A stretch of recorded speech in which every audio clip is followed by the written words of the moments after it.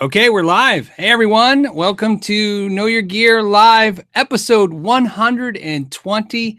How you guys doing? I hope you're having a great week.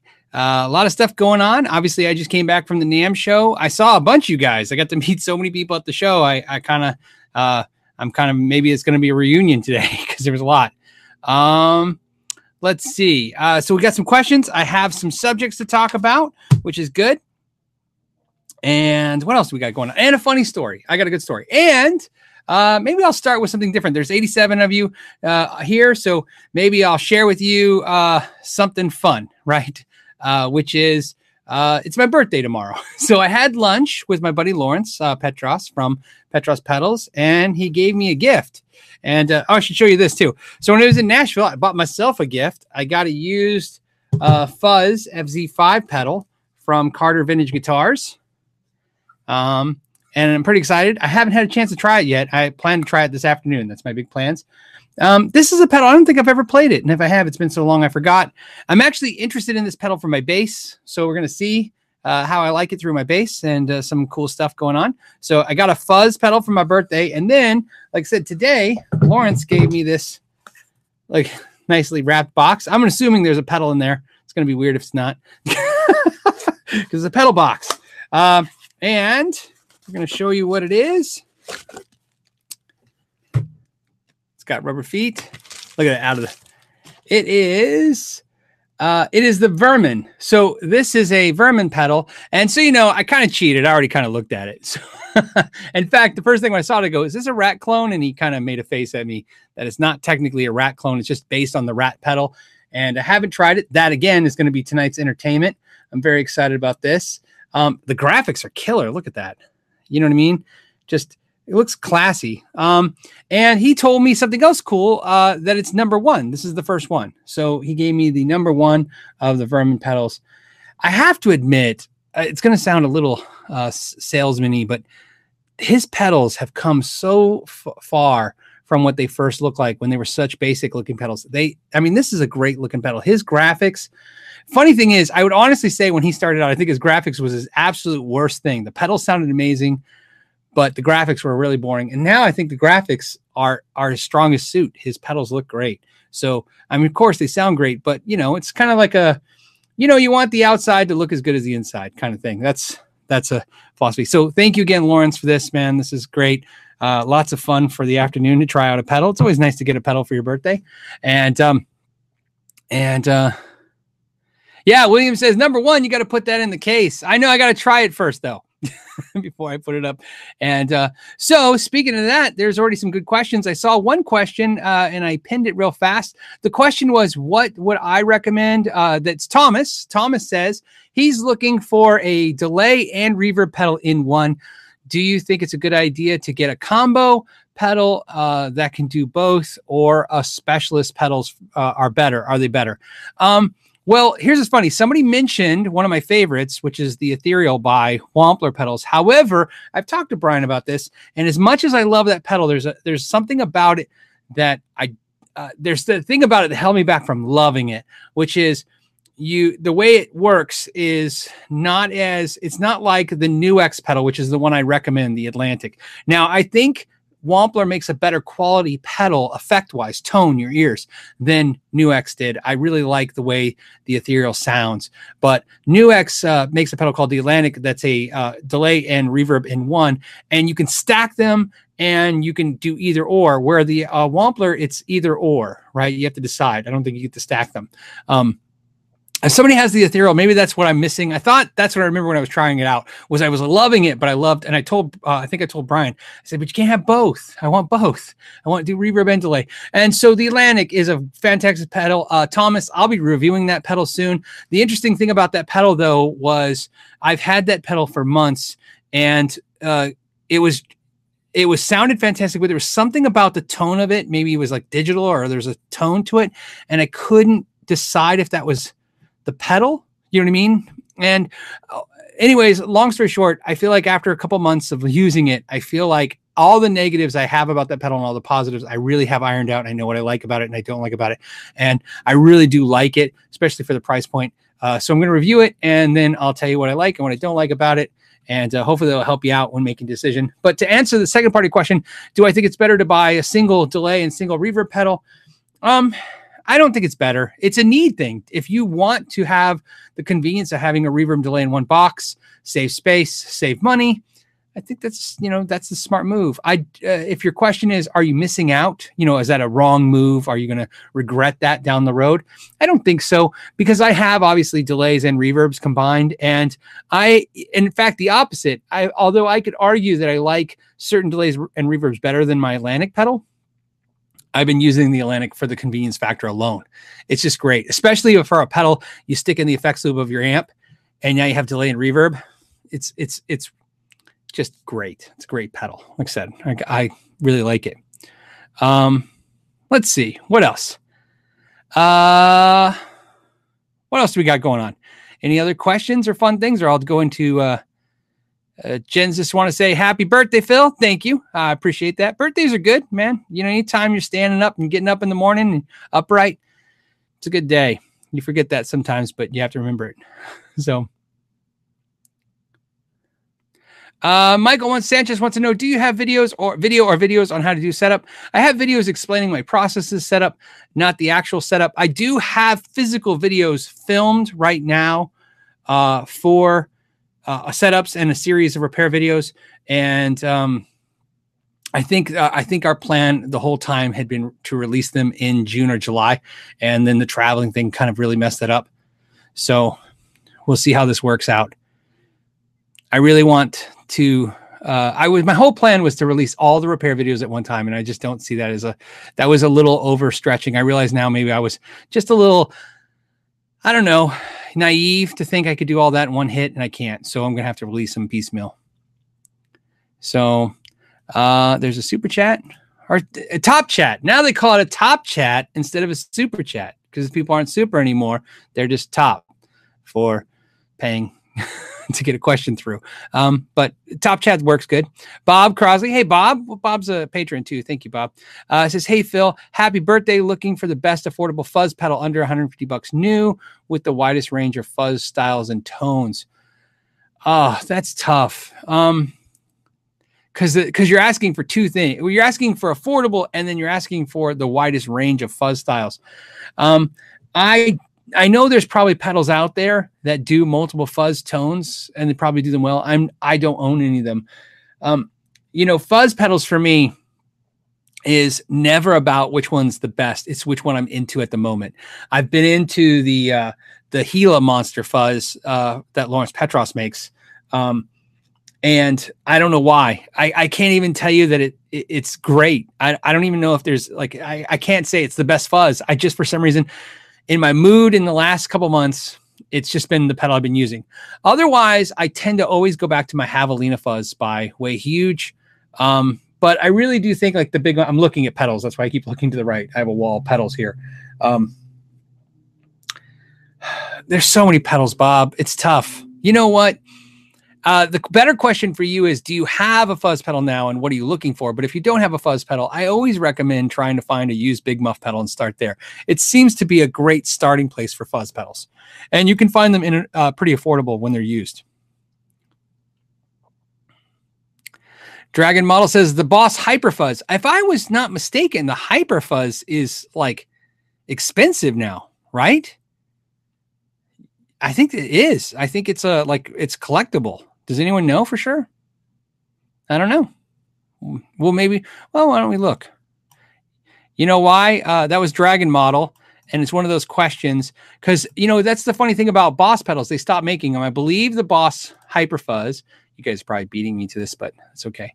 Are out of production, and my experience with Boss is if it's out of production. Oh yeah. Let me share. So the Hyperfuzz is probably a great pedal, but it's out of production. And so my experience with anything out of production with Boss, see, $316, $237, $303, $303, $300. I mean, yeah, I don't know how good it is. I can't imagine it's $300 worth good, but maybe it is.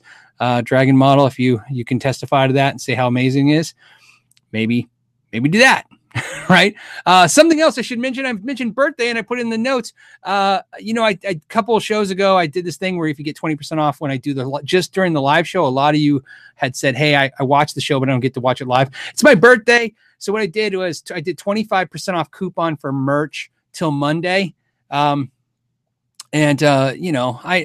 just at that point, so at 25% off, that's pretty much like, it's just I'm just letting you guys have it.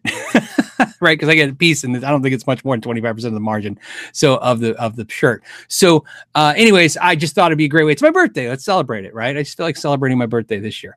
Bendel Schnitz says, "Have you tried the ZFX Fuzz Factory? It is the craziest, funnest fuzz pedal, and it's always one of those pedals. I had one, and I got rid of it, and I don't know if I regret getting rid of it." I don't necessarily not regret getting rid of it. I loved it. It was so weird. The gating, the noise gating. It was one of those fuzz pedals that was really cool. And every time I played it, I got distracted. In other words, I played weird stuff with it, but I didn't make music with it. And so, that's not a negative against it. It's such a cool thing that, it's too cool. So I actually think the ZFX Fuzz Factory is too cool for me. But I highly recommend it. It was a great pedal, quality wise and sound. It was cool. Jordan wants to know thoughts on Etsy buying Reverb. Funny story about this is originally when Reverb started, my understanding was the person who owns Reverb, who I believe owns Chicago Music, used to own some other tech type company online entity and sold that off as well. And I was told that was the original play for Reverb, that Reverb was being built to be sold from day one. That is something I was told literally when Reverb started. This is way before I was on YouTube. This is when I had a store. Everything about Reverb has lent me to believe that rumor or that story to be true. Because if you ever look how Reverb operated, it was very customer driven, very supportive of sellers, very always, if you had a damaged product, they were always made sure that they warrantied or took care of it. They were always, fees are really cheap. They always did more than what a company should have to do. And, they had their faults too, but for the most part, they were always, striving for the best. And that's usually my experience. A company will go over the top when they're trying to gain market share. And I think Reverb's whole plan from day one was to get the market share big enough to where some big fish would notice them and buy them. So I think it was like $275 million for Reverb. That is what my thoughts are. So in other words, I'm not shocked. That was an inevitability and something I was told from the get-go so I believed it, and obviously it was true.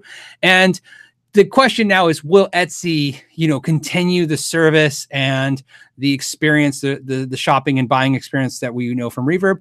My guess is not, but I'm hoping that it's like boiling the frog. It's a slow change. Hopefully it will be a while before we notice like the fee goes up a certain percentage. The insurance goes up a little bit. They do a little less. They offer less service. You never know. I'm hoping for the best, but I, kind of what is like hope for the best, but expect the worst. You know what I mean?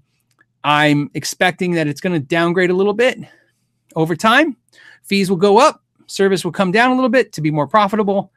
Hopefully, it's one of those things that takes a while. That way, if it's at the, like a slow boil, when you get to the point where you just not feeling that the service is equal to the cost, you'll drop off as a customer. And because they have such market share, they'll keep a lot of customers because there's not a lot of choices. That's my 2 cents on it. Anyone that want to put a comment in there and tell me what you know, let me know what you think. So, let's see. I like this one just because he says, "Hey, follow up," which LLIP. I love that follow up. Hey, Philip, any idea on the GE300? I believe if we're talking about the GE300, we're talking about the More GE300. Let me double check that. And that's what's always nomenclature names are tough. Yes, there could be another GE300. I don't know, but I think what he's asking me about is the More GE300. More is the company MOOER, pronounced More, like Moo R. It's Chinese for magical ear is what it means. And Yes. My understanding is that I have one of these coming to me right now. And I plan to do a shootout with that and the Helix. I feel very confident now that I understand the Helix. And I know what the learning curve on the Helix was. And I thought, wouldn't it be interesting to see how much fast? To me, it's not about the sound qualities. If the sound qualities are on par, that'd be great.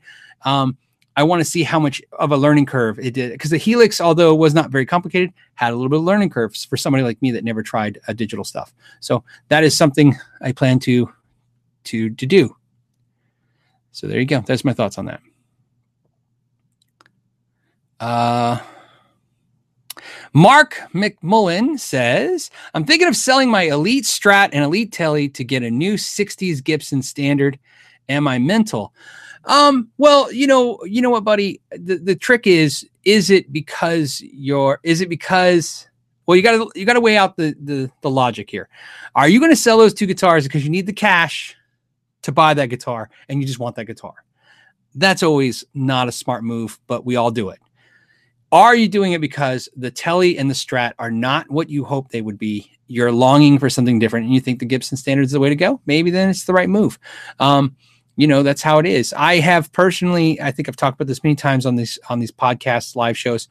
I have personally tried to make my Fenders sound like Gibsons, and it's tough. You know what I mean? I want that fuller, fatter, larger Gibson sound, but I want the comfort of a Strat or a Tele, and it's been a tough battle. So no, it's not crazy. But on that note, I have a funny story, and I'll share with you about Gibson, because sometimes I like to say funny stories on the show. So here's the funny story. I was at the NAMM show. I'm going to share with you right now. I'm screen share with you. And I went, ta-da, here we are screen sharing. Let me show you my big round head picture so you guys can see. Look at that. I went to the Gibson booth. Look at that. I'm a VIP. Don't forget that, because that's an important part of the story. Here's the Gibson booth. Look at that. I was right up front. I got to see James Curley talk. I actually got to film it.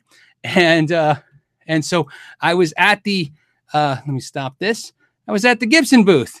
Now, that's only funny because if those of you remember the term, I crashed the party. I crashed the party. I was not invited to the Gibson booth. I asked a bunch of friends that were YouTubers, and right now Brian Stewart's like, Gibson party, how did I miss you? Here's how you miss me, Brian. I didn't stick around very long. What ended up happening was I met a bunch of friends, some of them YouTubers, some of them not, after the NAMM show, and they said, hey, are you going to the Gibson party? And I said, no. And they said, why not? And I said, I wasn't invited. And they said, we should come anyways. So I was really actually supposed to be at a dinner later that night. And I literally said, okay, I'll walk with you. It's 2 blocks. At least I'll have, some company. So as we were walking to the event, there was a lady with an iPad, and she was checking off names on the list. And so what happened was when I was standing in line with them, when it came to the lady, she said name. And I said, my name's not on the list. And she's like, it's not. And I said, no, but they said I could come. I'm a YouTuber. And I figured that would be the end of it. There was a security guard. She'd probably say, okay, please exit to the right. Instead, she said, could you tell that lady what you said, that they said you could come? Gibson said you could come. And I said, sure. So I walked inside the bar area, and there was a lady with lanyards, and she was talking to somebody, and I'm polite by nature. So I stood there and waited for her to finish talking, which took a little while.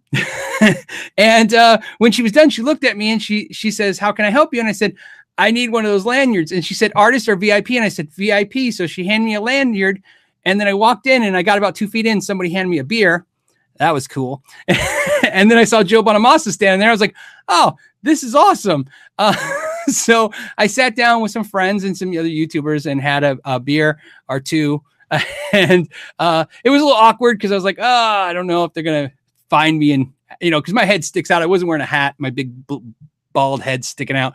So long story short, after about 15 minutes, I thought that was the most, should probably hang out since you're not invited. And I didn't eat their food or anything. I just went and met my Uber and went to my dinner later that night. So there you go. So I crashed the Gibson party, and that was cool. It was a cool looking party. Let me tell you, it was, they had a lot of who's who there, and looked like everybody was having fun. So it was good. So that's my story. I thought I'd share with you because that's my first time I ever did that. It's one of those things that you did as a kid, crashing parties. I never did that. So I kind of felt, felt young again, felt like a teenager. So no, it was great. So, and the beer was good. So, let's see. Waller GA says, at Gibson, security is our top priority. Yeah, you know what I learned? I learned something. It's always nice. It's never too late to learn anything. I learned the art of crashing a party is pretending deep down like an actor, getting into the character of someone who looks like they're supposed to be there. So I made sure I looked like, yeah, I'm supposed to be here. So it's good. All right. There you go. And then John says I should invite Gibson on my show. I have invited Gibson on this show, so you guys know. I invited Gibson when they were going on bankruptcy. I asked him to come here and talk about it. I've asked Gibson to come on these live shows and talk about it. I even, so went as far as saying, hey, we'll keep the subject on whatever you want to talk about, because I want to talk about the guitars. And, it's never happened. So at that point, so you never know. Who knows, right? I don't know. So there you go. And so if anyone asks, yes, Mark Agnesi was there at the event, and I didn't get a chance to take a picture with him or say hi. Unfortunately, I saw him a couple times. Every time he was really busy.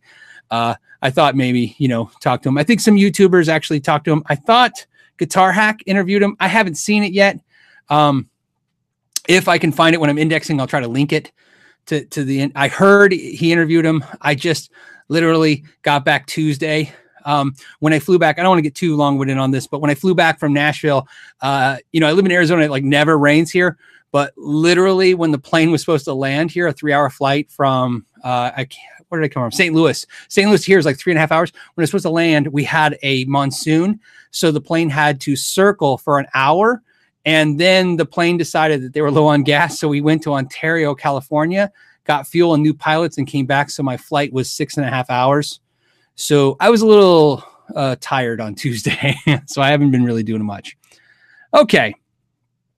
There you go. So Ben says it was great hanging out with you at NAMM. It was, man. It was great seeing all you guys. I wasn't at the NAMM show very much. That's the downfall of this. I was at 3 hours on Thursday and 3 hours on Saturday, and that's rounding up a little bit. But still, I did get to see stuff, which is great. So Craig says, Gibson copyrighted VIP lanyards. You have been warned. Yes. Yeah. Now think of this. Now that lanyard is evidence. So it's good. It's cool. I'm so, if Gibson ever sees this video, I'm more than willing to send you a check for the 2 beers, man. You know what I mean? So there you go. You can always hit me up for it if you want. So, all right. Yeah. And then the last one, we'll move on. William says, I was definitely not authentic. Yes. I think the most unauthentic thing you can do is crash the Gibson party. By the way, I thought personally, the Kramers were one of the things that stole the show at the NAMM show this year. Looked fantastic.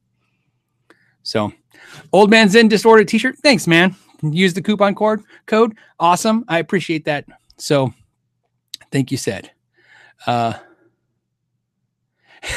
then we're getting sidetracked.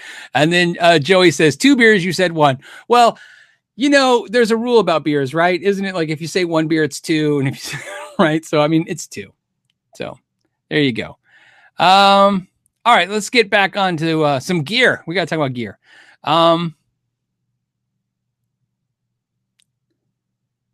Okay, hold on a second.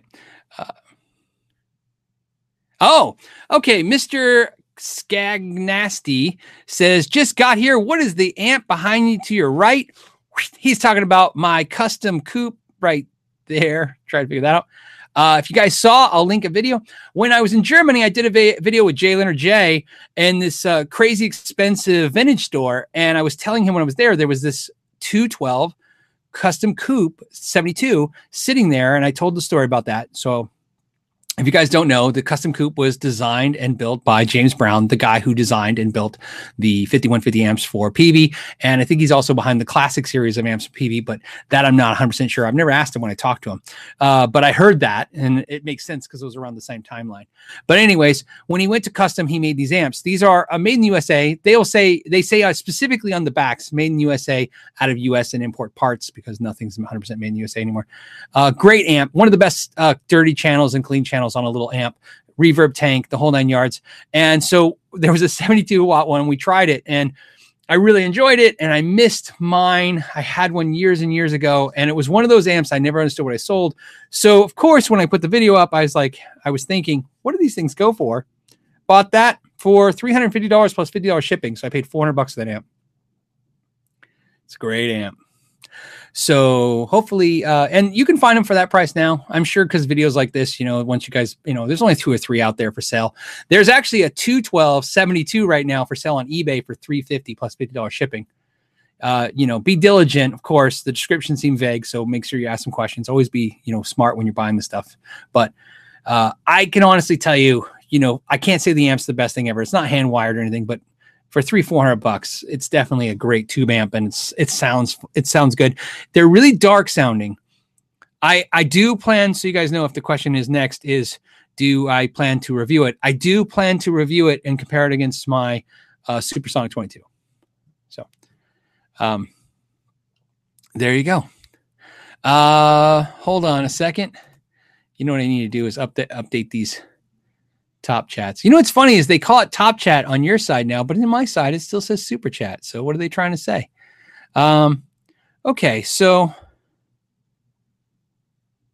I got a couple things. Martin says, hey, thanks for the great channel. Thank you, Martin. You've given me the confidence to do my own mods. Lots of fun. Very rewarding. I love that, man. Very rewarding is a perfect way to explain it. I always I feel conflicted when I do these mod videos. And, sometimes in the comments, people are like, why would you mod a $150 guitar? And I understand that logic so much, but I also go, man, I don't know. I enjoy doing that. So, you know what I mean? I love playing guitar. I play guitar every day.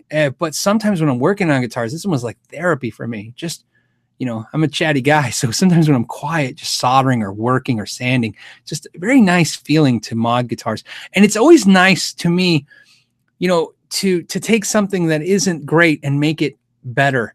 I think that's always a great feeling. I think everybody always feels a little better from that. And it doesn't even have to be guitars. Some people are about that with cars, souping up your cars, making your car better, making things better. The feeling, you know what I mean? To me, it's like one less step towards the landfill for things. Sometimes taking something and making it going to last forever is a good feeling. So there's untangible things, but so I'm glad you said it's rewarding. I find it to be rewarding as well. Sean Brown says, plan on getting a Fender Tone Master ? So I'm assuming he's thinking of getting it, because I'm not thinking of getting one. The Tone Master is a great amp. Not my favorite, but I do have a friend who has one and loves it.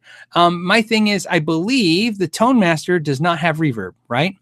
Sometimes you got to think, there's so many versions. See, a lot of for Fender, for me, Fender has always been about not only a good clean or a light overdrive, but always a great reverb. So a lot of the amps that just have tremolo, let's look at the Tone Master. I just need, no reverb. Not that I'm seeing. Hold on. Oh, there's a Tone Master Deluxe. Hold on. We need to look now. Because that's one thing about these shows is sometimes I'm too eager to go to the next question. We miss out on something. Yes. So you're talking about the new Tone Master. See, this is why we have to do some investigating and check. So yes, it's funny that they're, you know what? I feel bad because this is not my idea. So I have to give credit to the Tone King.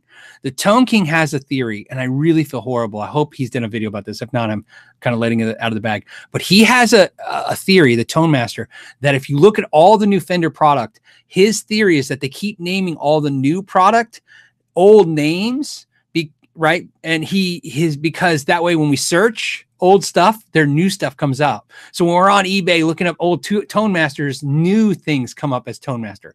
So back to the question, what he's asking me is the new Tone Masters. This I'll show you right now. It was in my NAMM highlights. which won't do anybody who listens to this on the podcast any good, but I'll do my best to describe it. So here's the deal. I actually got to see them briefly against, when I don't know, I wasn't supposed to, but I did at TGU, which is Tolman. Okay, that's me smiling, and that's me picking the amp up off the ground with my pinky. That's a Fender Deluxe Reverb. I literally have picked it up. That's about 6 inches or 8 inches. I'm just kidding. 6 inches off the ground. And with my pinky, that's how light the Tone Master Deluxe Reverb is for you guys. So if you don't know, let me go back because you guys are still looking at a screen. Hold on a second. Okay, back to me. If you guys don't know, Fender came out with two new products, the Twin Reverb and Deluxe Reverb, under the new name Tone Master. They are digital amplifiers, like modeling amplifiers, but they only modeled themselves. I did not try them because I was at a giant loud convention center and there's no way to try them. They were at TGU Tolman, but they weren't available for us. I don't know why Fender didn't take advantage of the fact that they had 25 YouTubers there that would have gladly reviewed them and signed an NDA, non-disclosure act, until today. But, companies just for some reason don't think. So that was a weird move for them. I was like, I'm here. Let me review it now. And I'll just sign something or email me and I'll email you that I won't disclose it. But Audio Venturist has caught my joke. Anyways, so back to the thing. I haven't tried them. They are interesting. The thing I was a little shocked about was the price. They're $899 for the Deluxe Reverb, which is a lot more than I thought it was going to be. Because I have a Deluxe Reverb and I didn't pay $900 used for it. I think they're like $1,100 new or $1,000. So, cool. The question is, I think at that point, it's an amp modeling an amp. I really have to try it. It's one of those things I just don't know what to speculate. So, I was hoping that Fender would put those on the round. Sometimes Fender will send those out to us channels to try out, and we get our hands on it. If that doesn't happen, I'm sure I'll have to get my hands on it some other way through a music store or something. Maybe I can get some free time in a store or something like that and try it out. I don't know. Brian Stewart says he was bummed that Fender Custom Shop stuff was chained to the wall. Yeah. You know what I mean? That's the NAMM show as a whole. It's either too loud to try anything. The NAMM show is not. That's why I said I wasn't there for the show. You want to walk around and see stuff. The only thing that happens besides you get to see people in the industry that you may know, you're friends with. The NAMM show, you get to see stuff that hasn't come out yet, and maybe that gives you a little bit of like, oh, that's cool. I know it's coming. Mostly, I've learned that just adds frustration. It's like, oh, I love that. When can I get it? 6 months. Great.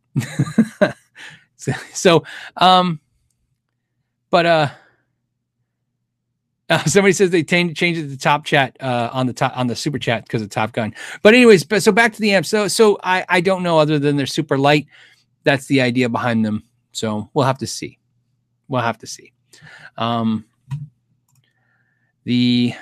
Especially when we had, like I said, especially when I had access to them at TGU with the amp designer, I thought it'd be cool. But okay, 1, 2, 3. Jim Thomas just said thank you. Op 3. I don't know, man. UMOMP3 PLSDN says happy womb evacuation day, buddy. Thank you. Chris just did a super chat, and Steve did a happy birthday. Like your show. Thank you, man. I really appreciate that. It's always nice to hear nice things. Grumpy Mike says happy birthday, Philip. I can't stop looking at the amp behind you. Custom ? Yes. Yeah. Yes. Yes. It's a custom with a K. And Matt wants to know Nashville Telemod with a G&L. He's got MFD single coils in the neck and middle. He bought a DiMarzio Super Distortion T-Bridge. What value pots and caps should I use? Well, so you're saying you're up. You modded the G&L with MFD single in the neck and middle. Okay. And a super distortion. And so I'm assuming the super distortion is a single coil value too, or single coil size. I think I'm going to stick with the rule I always stick with. I just like majority rules for me. There's no wrong answers, but I've learned this for me. If you have 2 single coils and a humbucker, I always use 250K potentiometers. Although keep in mind, I always give this as a caveat. There are potentiometers out there that are stacked to give 250K and 500, so you can isolate each pickup to the I don't want to say correct, but more generally used potentiometer value. However, that being said, so if you have 2 singles and a humbucker, I will go with 250K pots. If you had 2 humbuckers and a single, I will go with 500K pots. I look at it that way. It's like, if you're going to have more pickups in one genre or one pickups with, single coils, stick to the single coil style pots, vice versa. That's a rule I follow. And then of course it's salt to taste. After that, you can do it, but that's where I would start with. So BK just did a super chat, and Waterford Giant said, happy birthday. Thanks for all you do, man. Thank you for the happy birthday wishes. I just found out yesterday, Henning's birthday was yesterday. So I think that makes us both Leos. I'm not sure. I'm not really into astrology. Is that what it is? What is that stuff? I don't know. I just know I'm a Leo.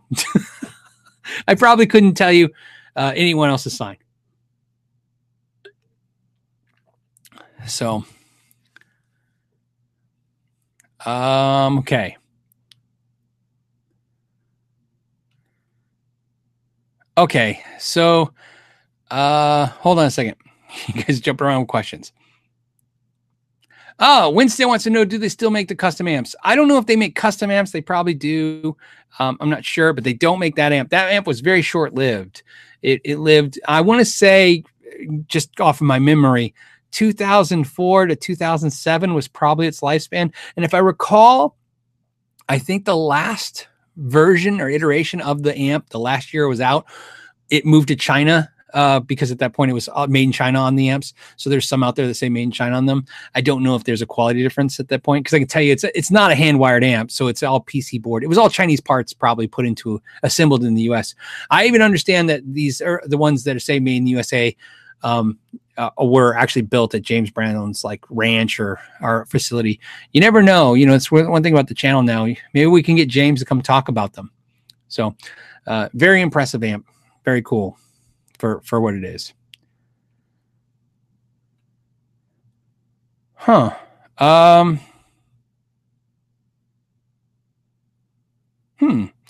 What's funny is Joe Harvey just said, Phil, worst customer you ever had when you owned the store? Happy birthday, brother. Many more.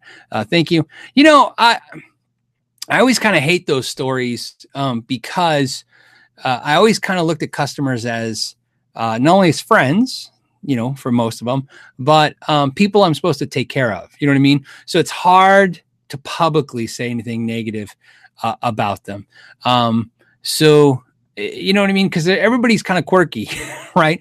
So I don't remember bad ones. What I remember mostly was, weird stuff that happened. It generally was not customers, right? It was just crazy people would come in your store. I can tell you the hardest thing that ever happened in the store that had nothing to do with customers, but that was the hardest thing ever was the bus routes changed in my town.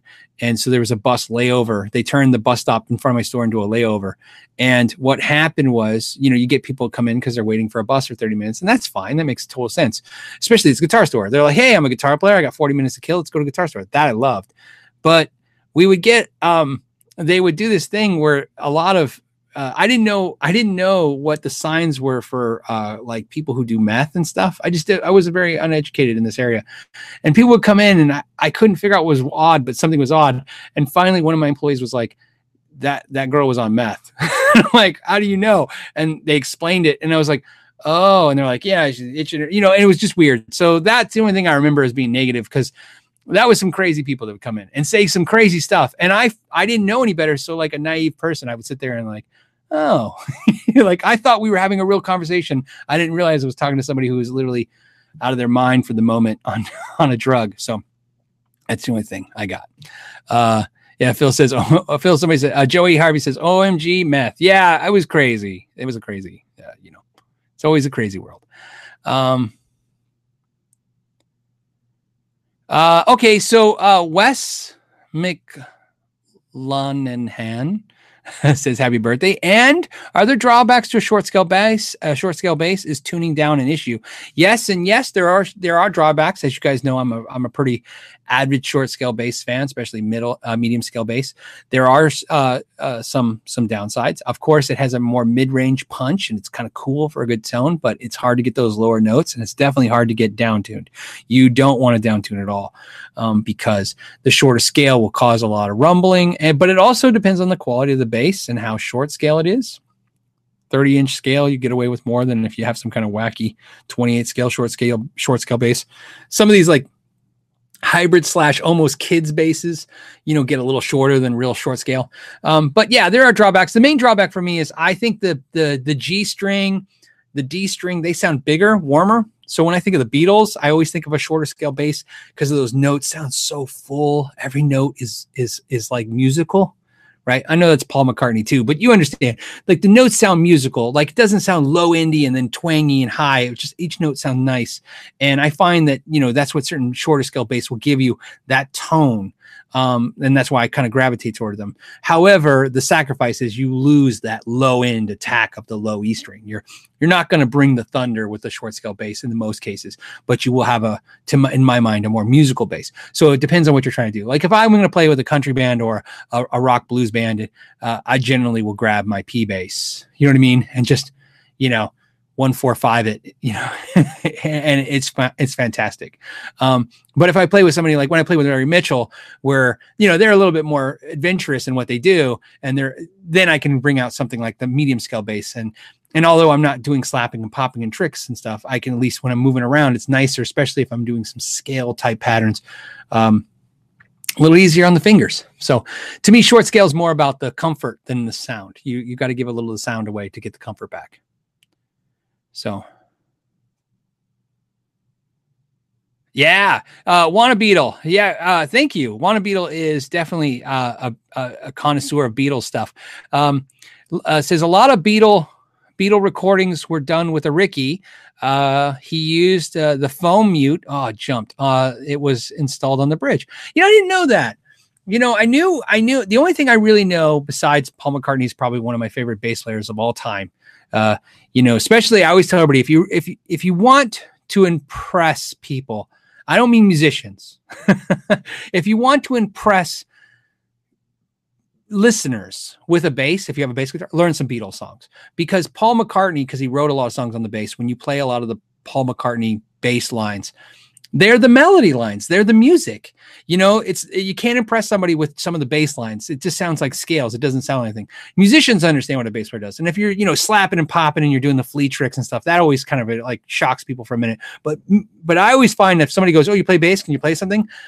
Play a Beatles lick. It'll always impress everyone who's not a musician, because that's what they connect with bass. You know what I mean? They'll connect like music to it. But that being said, I knew he, obviously did the Hofner. I knew he didn't use a Fender bass because he said they were expensive. I always love that about him, that comment that he said when he started out, they were too expensive. But I didn't know he used a Rickenbacker. So that's really interesting. Thank you. So,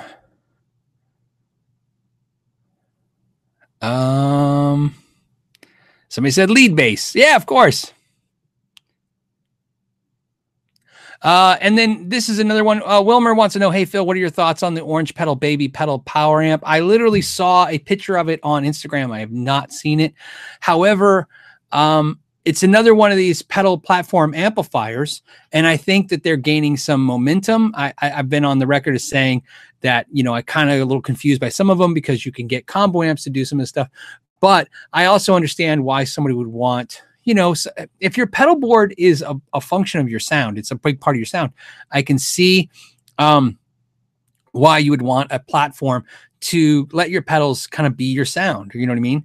Get the amp out of the way and just let it be power. So I think that I was really really impressed with the Rev, their D series amplifier. Is it the D20? Is that what it is? Anyways, fantastic concept. So I understand why everybody's kind of going after that. So, but, I also think if you're just going to get a thing like that, it would be nice to have other options. And one thing I liked about the Rev is it had the direct out on the back. I thought that was really cool, especially with like IRs and stuff. So really cool. I'm really interested in checking out some of that stuff. That's stuff that's cool for me, because one thing that's nice about the YouTube channel is I get to take a lot of the experience or things I've learned over my life and maybe share them with people. And that's one thing I love about watching YouTube videos. I get to watch all the people that share their livelihood or what they do or how their experiences come or their thing. But stuff like that's fun for me to do because I get to learn it. And a lot of times I think it's funny, sometimes we don't understand some of my videos I'm teaching, and some of the videos I can't teach you because I'm learning it. So I'm just sharing my learning experience. Like, this is what I'm doing right now when I'm learning it. And that's definitely product. When I show you guys, I can't teach you anything. I'm learning it as you are. So you want to go to the sources that know what they're talking about. And that's why I try to make those videos more like a, hey, let's check this out thing. I'm not really sure how it works. Let's see what happens. So there you go. Joey Hervé 84 says, Phil, how is your solar guitar? I absolutely love that solar guitar. You can tell, I told you it's the worst thing about the channel. I think about changing that. I don't know how to change it. One of the things that sucks is when you see stuff here, like, it's either I'm just checking it out right now, like the custom, and I'm checking out the AZ that's above it. But mostly what I play all the time is going to be in the other room, my actual bedroom, because I go in there and practice before I go to bed. And when I wake up in the morning, it's usually the first thing I do. So practice a little bit. There's a reason why. It's because I like my ear in the morning. I like the way things sound after having 8 hours or 6 hours of quiet. You know how guitar players will say, amps, they change, the sound changes all the time. I go, I don't really believe that's true. I mean, sure, you can take an amp and move it in the room, and the room changes the sound. But when an amp stays in the same place and everything's the same, and somebody says, oh, but the amp sometimes sounds different, I think what I've experienced is you're different. If you spend the day out in the city and you hear jackhammers and cars and all that stuff, and then you go home and you're like, my amp sounds different than it did yesterday. Well, that's your ears. Your ears have been adjusting, and all these things are happening in your ears to either protect your ears. So I find that if you want consistency in the way things sound, I like first in the morning. Your ears have had time to relax. So that's what I do in the morning. So the solar guitar is in the other room because I love it. The only thing, like I said, is I will be changing the pickups in the solar. I've committed to this. I just haven't committed to which ones. I have 2 sets, and it's been driving me crazy which way to go. But I love the guitar. I play it so much. In fact, it was a question my buddy had for me in Nashville, was I still love it. I still love it. Okay, what are we doing on time? We're doing great on time, and let's check the top chats. I've had them pinned for a little bit. Okay, hold on a second. Brian Stewart says, for the Gibson bar tab, just in case. Thanks for taking care of me. Had a blast. Thanks, man. I appreciate that. I think maybe we should stop talking about that. I think I will get that bill in the mail. It'd be funny. I mean, I don't know. Maybe it won't be funny. I don't know what a Gibson beer costs. Steve Long says, happy birthday, Phil. Thank you, man. Jeff Fitzgerald also just did a super chat, and so did Harrison. You guys are awesome. Thank you so much. And Roman says, not a patron, but support you $2 at a time. You know what, man? I appreciate it. It's nice. I'm very lucky to have this gig. So, it's a cool gig to meet guitar players. It's a cool gig. It is. And you know what's funny is if I have a different tonality to me, and I think you guys probably noticed that when I come back from traveling, it's because meeting you guys really changes the way I look at things. Like here at home, sometimes you guys probably don't see it this way. Sometimes I can make content and you get hundreds of thousands of views, and in my head, it's just nothing. It doesn't really translate to anything. To me, I'm staring at a camera in my room alone by myself. Right.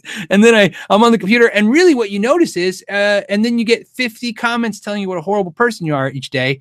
And so in your brain, you're just like, I don't know. Does anyone give a crap?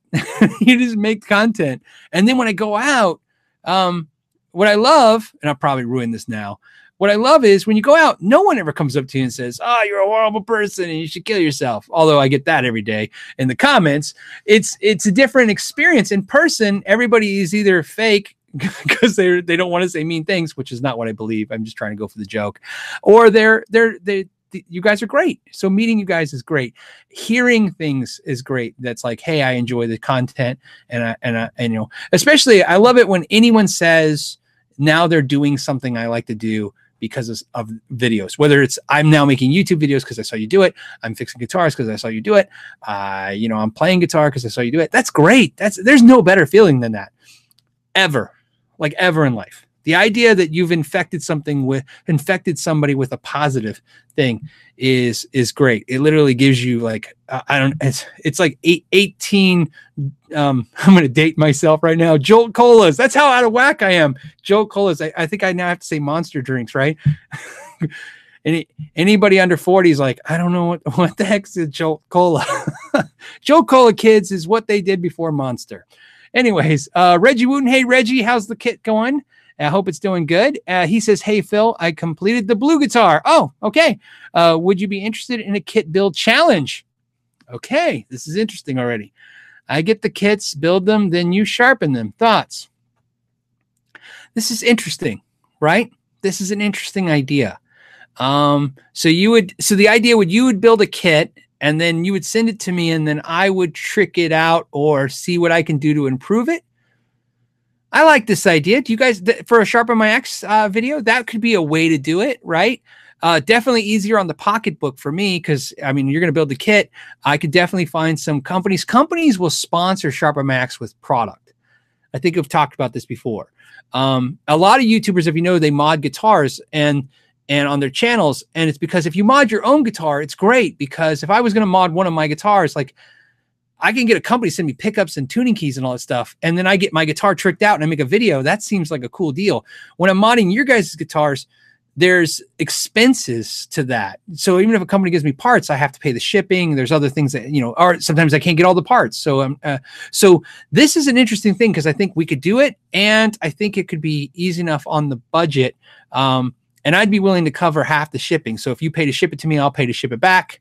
Because usually the video makes enough to cover something like that, so I'm not out anything. I'd be up for that, Reggie. I'd like to hear you guys' thoughts on that too. But Reggie, I'll say officially I'm up for the idea. So it sounds like fun. I think people might be interested to see what you do with a kit after you do it basic. You guys, I would love to hear your thoughts on any ways we can make it a more exciting video, maybe some rules or crazy challenges or ideas, or just, you know, keep it simple, whatever you guys think. Tony Goyburn says, Vigilante Beer Fund. Are there too many Fender guitar lines? Fender seems to introduce a new line every couple weeks. Yeah, you know what's sad is I do agree that there are two. Or if you're commenting, there's too many Fender guitar lines. Or asking either way, I think there is, because I always think there's too much. How I determine there's too much of something is when I can't keep track. I literally live in a world where all I do is talk about guitar all day. All day. It's just, you know, right? When I'm not talking to you guys and doing reviews, I'm working on guitars. When I'm working on guitars, I'm talking to guitar players. I'm, you know, talking to companies. I'm at guitar events, literally guitars everywhere. So to me, sometimes when I'm constantly like, I can't even keep track of the stuff that's coming out fast. I feel like lately the Fender stuff's been coming out pretty fast and furious to where it's hard to get my hands on. And worse, you know, the worst thing about the new Fender stuff is they keep coming out with stuff. And then I go to my local Fender dealers, these big chain stores, and they don't have any of it. They have like one. And so I can't even check it out to get versed in it. So I feel like it's just this world of Instagram pictures. So that's my 2 cents on that.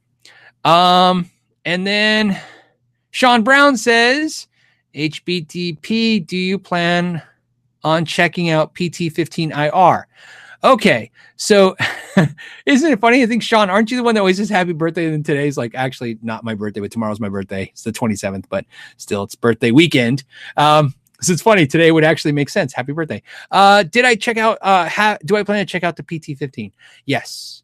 I'm hoping what is going to happen is sometime, if you guys have noticed, I did a video with Marty Schwartz. He was super cool. I mean, what he did for me is great. He stopped me at the Gibson event that I was crashing. How crazy is that? I was actually leaving to go get in my Uber car, and he stopped me and he told me he liked my videos. And I said, yeah. I said, I told him the story about when he tweeted my channel and I got, a couple thousand subs. And then he asked me if I want to do a video. And then he had me come down to his studio and he did a video where he basically just let me take over his channel for, a video. And that was really kind. So he lives in San Diego. I plan to go see him again. That'd be great. But anyways, what I'm trying to say is there's a bunch of people like Tim Pierce and Pete Thorne in California, and I would love to go down and say hi to them. And they've said if I'm ever in town, say hi. And so I would love to go if I'm in a situation. I think it could work out where if Pete's got the time, I think I can orchestrate something where I go to Pete's studio and review his amp for this channel. You know what I mean? Not on his channel, and maybe have him there. So you know what I mean? Have the guy himself help me walk me through it.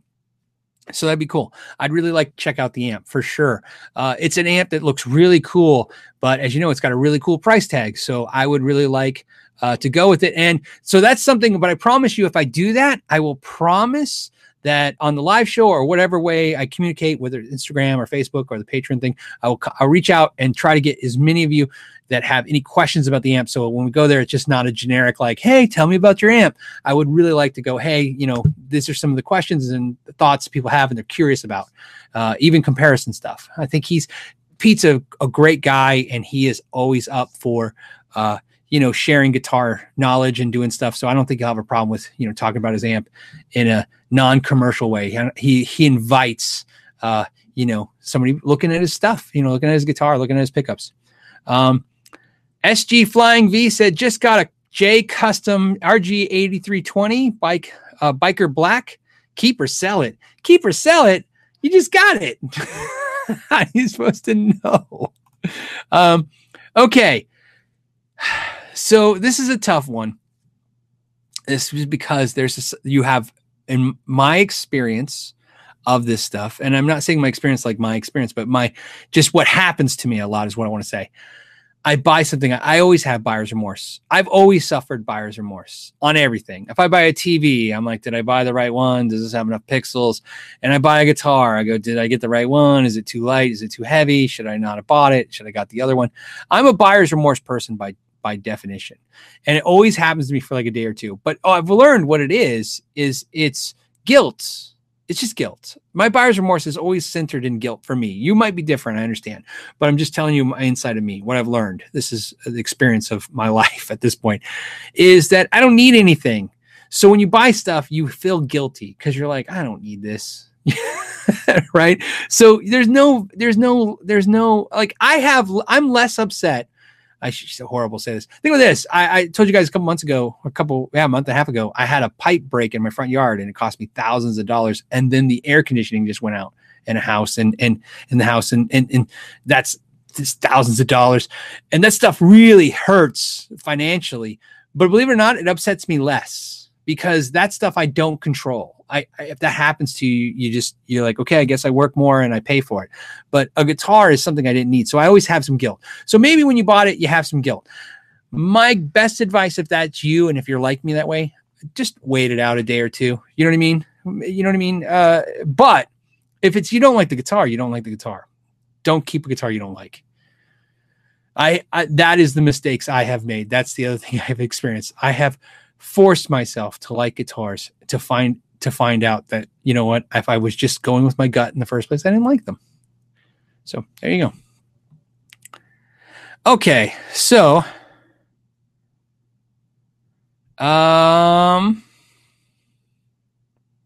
okay, what else? Hold on. I know you got a super chat or top chat, but I want to hit some non-top chats real quick. Somebody says, you say it's your birthday. I think that's the song, right? You say it's your birthday. It's my birthday too. Paul Ewing says, Phil, I'm surprised you do not have the Fender alternate reality Powercaster since it's Fender. I tried one, really liked it. I really, really, really liked it. It was $2,000. And I was like, that's a lot. And you know what it was? I'll tell you, I have two Les Pauls and I thought it was time to get rid of one. And I thought maybe I could get rid of that and get something like that. I thought that'd be cool.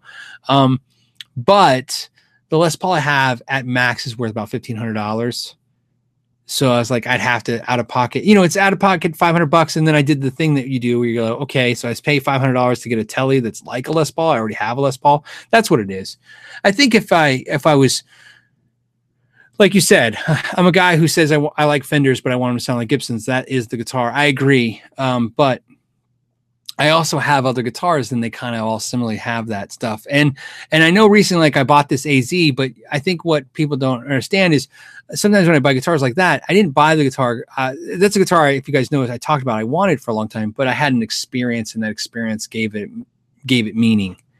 And sometimes that's cooler. Sometimes a guitar with meaning is way cooler than just a guitar you want. So, yes. Somebody said Tucson in the summer without air conditioning would suck. Yeah. Well, I'm in Phoenix area, so it's even hotter. Okay. So what else do we got? We got let me toggle back, take a drink. Julia did a top chat. Thank you, Julia. I appreciate that.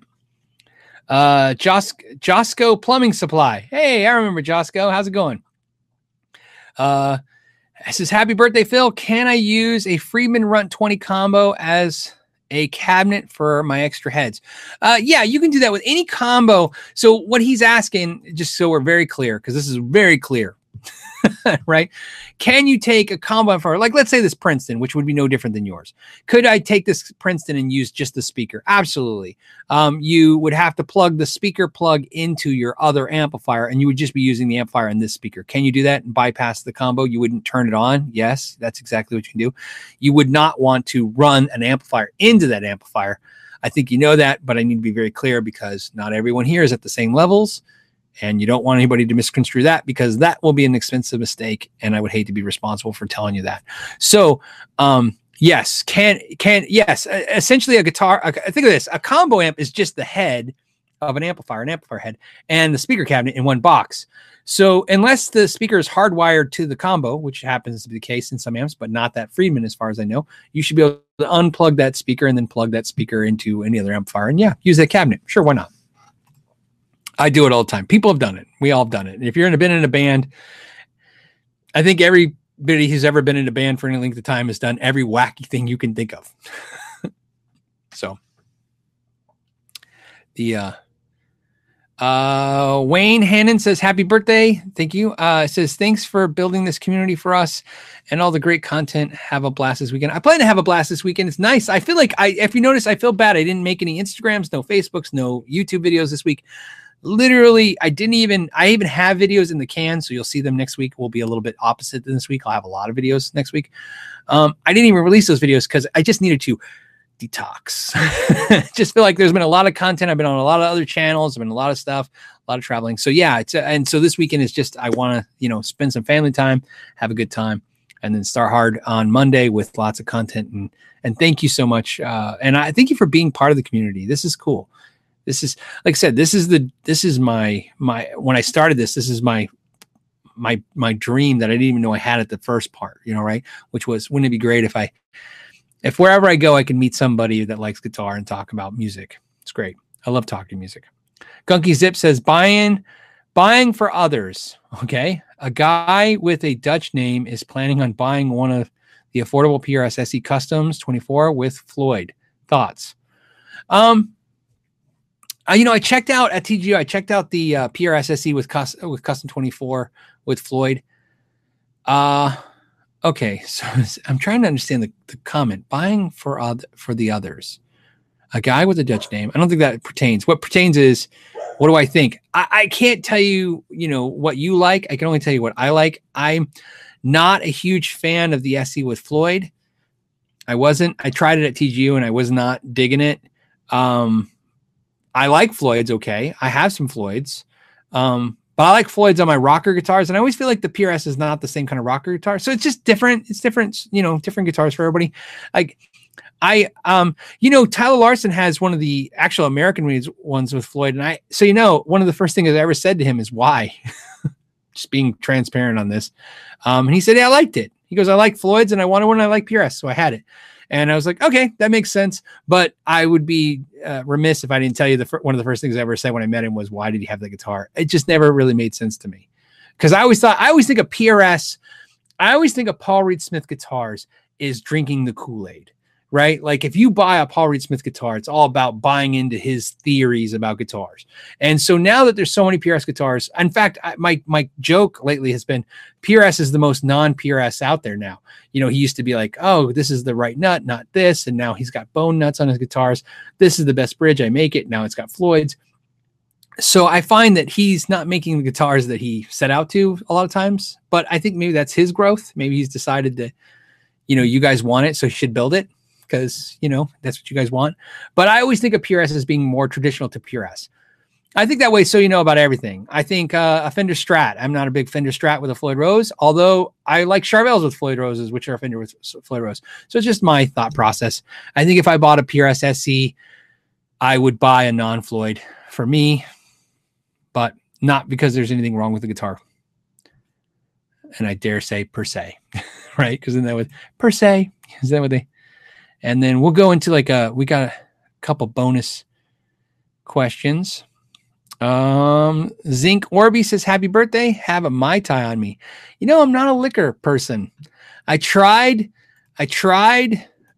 scotch and whiskey, I've been learning about what's different about them. This is going to be weird for a gear channel, and about how basically whiskey is all about where the water comes from, right? So like Tennessee whiskey comes from a Tennessee well, and if you get scotch, it comes from water from Scotland, Scottish well, and that's a big thing. So I've been learning about that. So I've been trying to be a connoisseur of whiskey a little bit, and it's not working. I'm not a liquor person. Beer was like already tough.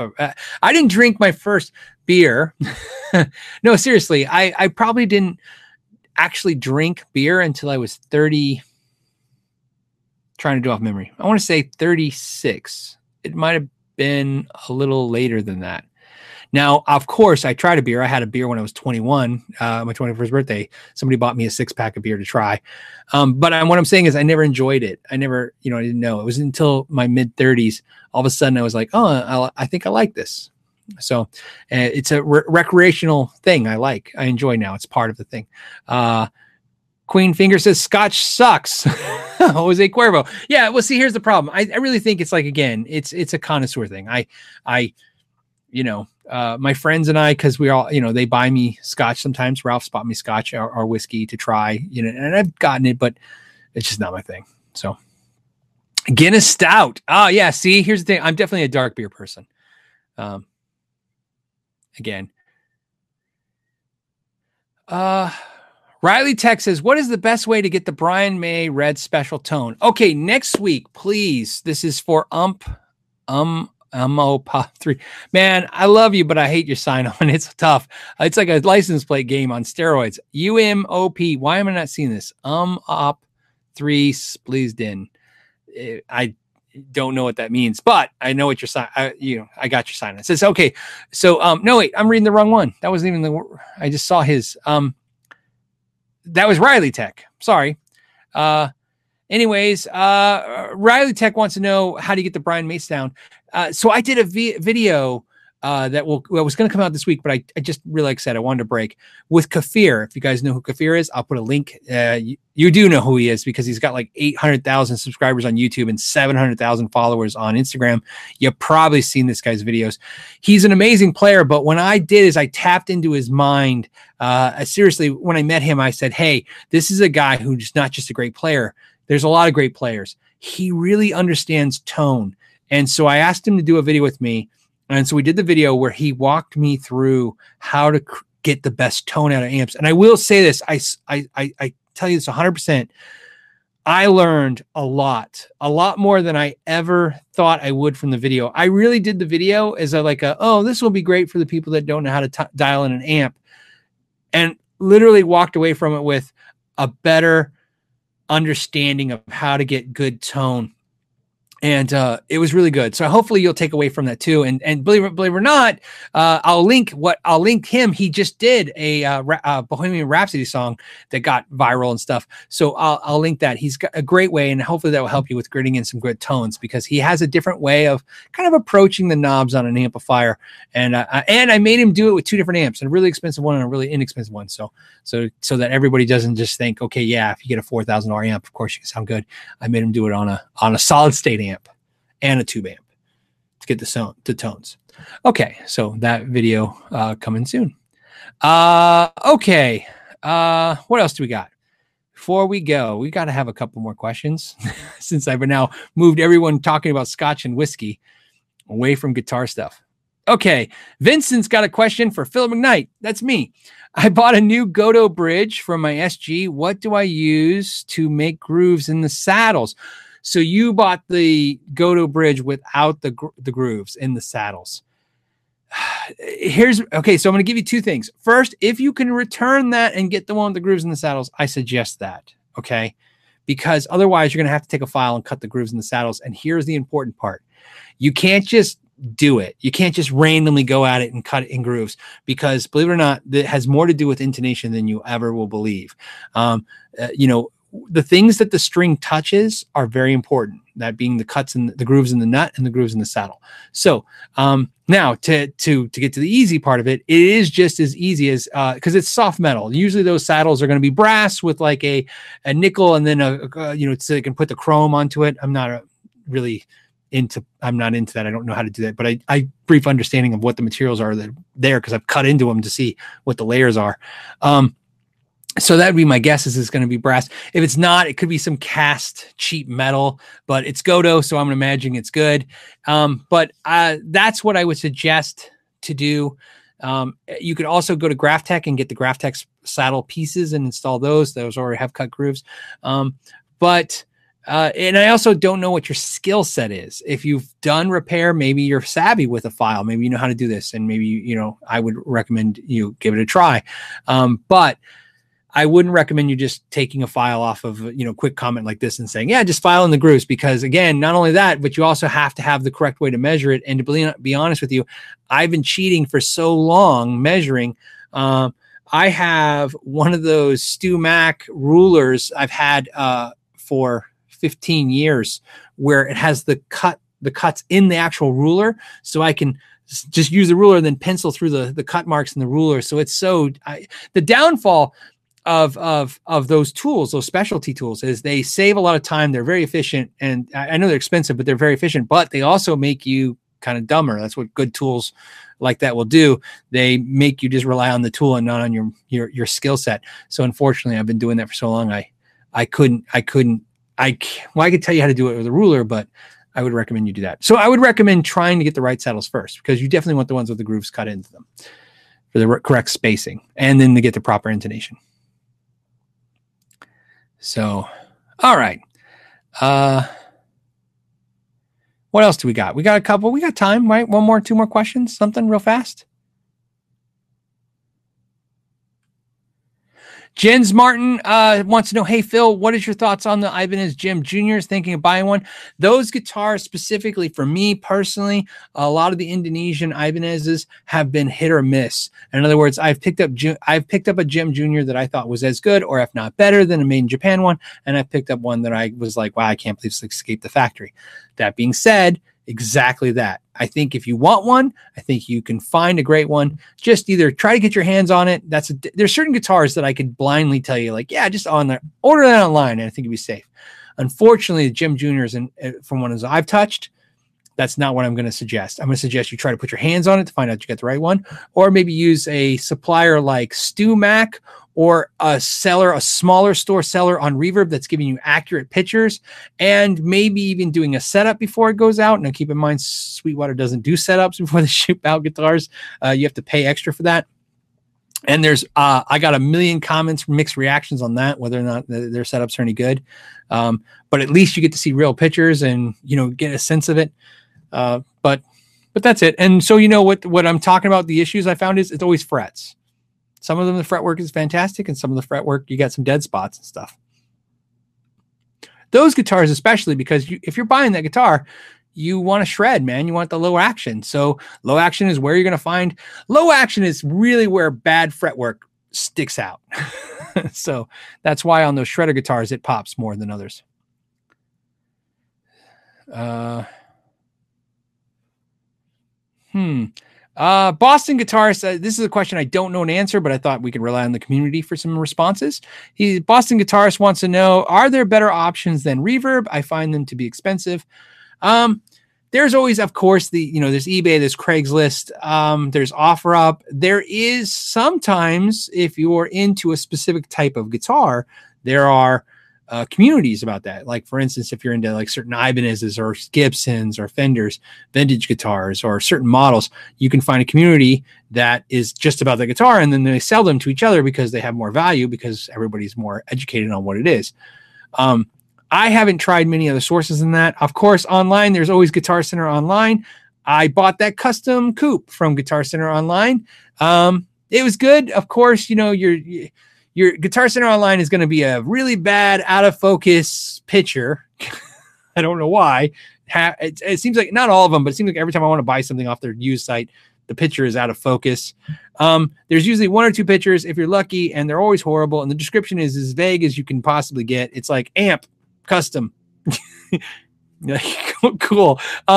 Sometimes you can call the stores. My experience, again, I'm trying not to sound negative, but it's just I can't tell you not what happened. This is what happens. I call the stores. Sometimes you get lucky and the employee is willing to go and check it out personally for you and give you a visual inspection and talk about it. Sometimes they're busy. But I still will buy from online Guitar Center like I did with this amp because it was the color I wanted, the model I wanted. It was the price I definitely wanted to pay, which was $350 plus shipping. And you can choose if you want to have it delivered to the nearest store to you, and then go do the visual inspection there. And if you don't like it, you don't have to take it out of the store. That's always a nice thing to do. And I think maybe they make you pay the shipping. I don't know. Most every time, if I'm buying it, I wanted it in the first place. So as long as there's not something wrong with it, I'm okay. But also they have a good return policy, so you can feel a little safe on that if you get it sent your home. And that gives you a little peace of mind too. I mean, buying online, returning stuff, some people have different opinions about it, but sadly enough, if everybody's going to start buying online, return policies are going to be the only thing that saves us, because it's almost impossible. Everything's just an educated guess when buying online, especially when, and William's saying Guitar Center also has a 30-day policy. Plus, there's always the exception. Sometimes Guitar Center's priced a little high, but most of the time they usually priced really low for online for used gear. It's really good because they're just trying to flip the stuff. So good experiences with them. Music Around online, I've also had good experiences buying from them online. They're cool, good resource of product. And sometimes, believe it or not, I've had really good experience with none of those. Just Google, just type in use custom coupe 30 or whatever you're looking for, type that into Google and let it find all the places it's for sale online. And believe it or not, you always find a little weird, kind of like, oh wow, I've never heard of this. It's Jim's Music in Montana. I just made that up, but you know what I mean?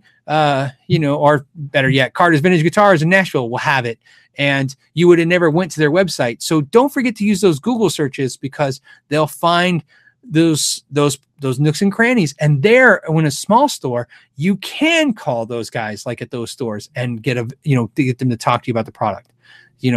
They're more than happy in most cases to sell you something, right? In this economy and world and marketplace, they like to pay their bills. So, all right. On that note, I think we're going to call it. We did like 18, 20 minutes over. Let me make sure that I didn't miss anything, because sometimes, I'm good there. And I think we covered everything on my list. Oh, you know what? I wanted to do a quick shout out to some new patrons. I had Bob. I want to say hi to Bob. I'm just going to say first names: Bill and Robert, Anthony, and Jason. And these were for the month of July. So I thought, that's a cool thing. I want to do shout outs to the new patrons, of course, the patron crews that support this channel as well. But I wanted to say, specifically a shout out to the new ones. Thank you guys for supporting the channel. You don't have to do that. So of course it's great when you do. And all of you guys obviously hanging out with me every Friday, buying merch, watching the videos, thumbing up, doing thumbs up. Hey, I hate to say it, thumbs down. You get It's one thing, good thing about YouTube. You brought a bad comment, you do a thumbs down, you do a good comment, you do a thumbs up. YouTube thinks that's interaction and shares my video even more. It's the only thing that's crazy about YouTube. Whether you hate me or love me, it caused me to get shared more. So the only way to truly hate a YouTuber is to not engage. So I don't know. I shouldn't really teach the trolls that, but it's the truth. But I wanted to thank you guys for that. And on that note, I'm going to let you guys go. Todd Flowers, hey, take care, buddy, as well. Thank you so much. And just to make sure if there's anything else I can see before I go. I see a lot of Zims. I see Bim Mazi. I see a lot of you guys. Thank you guys so much for hanging out with me. Lawrence says trolls can't help but engage. Yeah, sometimes trolls are what's keeping the YouTube channels alive. So interesting enough. Yeah, Brian says, thank God for Ralph. Yes, Ralph always makes sure to thumbs down my videos. So anyways, on that note, guys, thank you guys again, especially for everything you guys are doing. And I will see you next Friday. Look forward to some videos this week. And I look forward to talking to you guys soon. And until next time, I'm going to say know your gear. So know your gear.